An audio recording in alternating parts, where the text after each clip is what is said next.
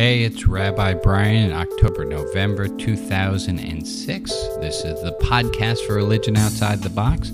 I'm really glad that you're listening. I want to share today was one of my favorite topics in the 77% Weekly, the Religion Outside the Box newsletter. It's one of my favorite posts. It was in September 2006. I wanted to share that with you, and it's called How to Deal with Impossible People. How to Deal with Impossible People. It's quite a simple answer once you get to it, but most people don't have a clue. How do you deal with impossible people? What I want you to do is think about an impossible person in your life.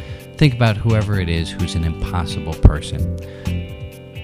You know how not to deal with that person, right? You know not to fight them, not to antagonize them, not to be rude to them.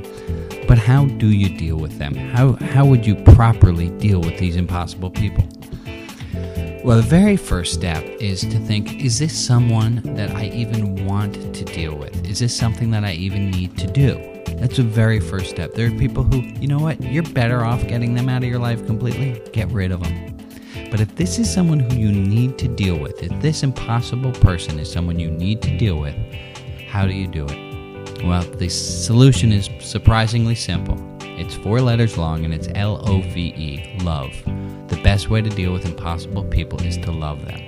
Now, first thing you need to do is you need to realize that you can do this. Others have done it. Nelson Mandela and the Dalai Lama have done it, and you can do it too. Abraham Lincoln, at the height of the Civil War, referred to a Southerner as a human being who was in error, and an elderly lady chastised him, not calling them irreconcilable, awful enemies who have to be destroyed.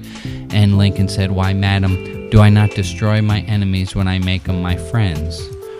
You can love an impossible person.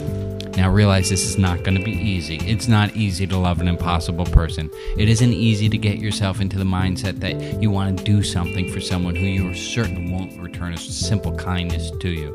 It's not easy. But if you're dealing with an impossible person and you have a simple solution, you're probably mistaken. What you need to do is to love, to actively love them. Actively loving is not something you can do from the sidelines. It's something you have to do. You have to take action. Impossible people want and crave attention. Don't ignore them. Don't give them advice. Neither of those is loving. What you need to do is tell that person in actions how you love them. Go out of your way. I want you to think of that impossible person and think of 3 things that you might do to show them that you love them. And now do them.